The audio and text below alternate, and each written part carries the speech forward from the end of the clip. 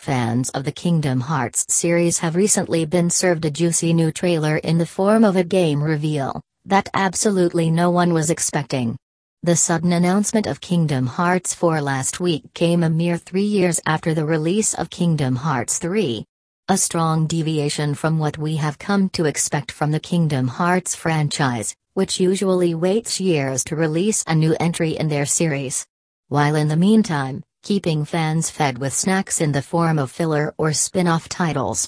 The trailer announcement of the new mainline series titled The Lost Master Arc features a whole new mysterious world, along with a presumably new antagonist, and has left its audience hungry for more information.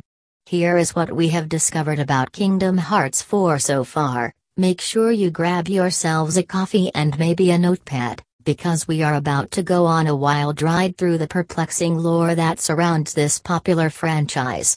Of course, since we are taking a deep dive of sorts into the history of Kingdom Hearts, there will be spoilers involved. So, continue at your own risk. The trailer opens alongside Sora's eyes as he wakes up in a strange and extremely familiar new world. He opens the door to a female bearing a strong resemblance to Strelitsa, who we were first introduced to in the mobile game, Union X. As they both walk outside to face the Shibuya-like realm in which they are currently residing, she goes on to explain that they have somehow been transported to Quadratum, which she refers to as a sort of afterlife. Strelitsa does perish in the mobile game Union X, which explains how she could end up in what she has described as a land of death. However, this begs the question, what happened to Sora at the end of Kingdom Hearts 3? He did appear to sacrifice himself to save the Keyblade wielder Kairi after she was killed in battle by Xehanort, subsequently fading away and presumably dying, although this is not made explicitly clear in the game. The presence of Sora in the afterlife, by the side of Strelitsa who has also perished, certainly solidifies the theory that he did indeed die. So, we have deduced the when and the how of the new Kingdom Hearts chapter, but the question of who still remains. We know that the arc is named after the Lost Master, but who is this master in question? Many theories have been circulating around the internet, as they often do, but a couple in particular have piqued a lot of interest. The first is that the master, or one of, may be Sora himself. After his body fades from existence at the end of Kingdom Hearts 3, he is most certainly lost by all accounts. Although it appears that Riku is on her way to save the day, judging by the end of the Melody of Memory saga. We also know that Sora is unknowingly powerful. At the end of Kingdom Hearts 3, Yozora tells Sora that he does not need his power yet. Thus, implying that a strong and indomitable power lies dormant within him. This hidden power could easily be a more metaphorical reference to the Lost Master that is hinted towards in the upcoming arc, as the true identity of the Master could be lost within Sora himself. The Lost Master could also be referring to the Master of Masters, who first appeared in Unchained X, considering the other references we have to the mobile game, such as the presence of Strelitsa from that saga scene in the New World. More characters from Unchained X wouldn't be the most shocking development of all time. The Master of Masters also appears in Kingdom Hearts 3, as he is portrayed as the mastermind behind the derailment of Xehanort, who then goes on to become the big bad in that story.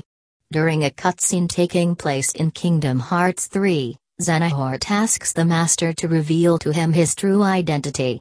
He subsequently looks shocked as the Master whispers his truth in his ear while the players are still left in the dark. Could the true identity of the Master of Masters finally be brought to light in the upcoming game? One other thing is clear from the trailer. Sora will at some point be joined by his good mates, Donald and Goofy. In closing, the trailer reveals the nervous pair as they are wandering through their pitch-black surroundings.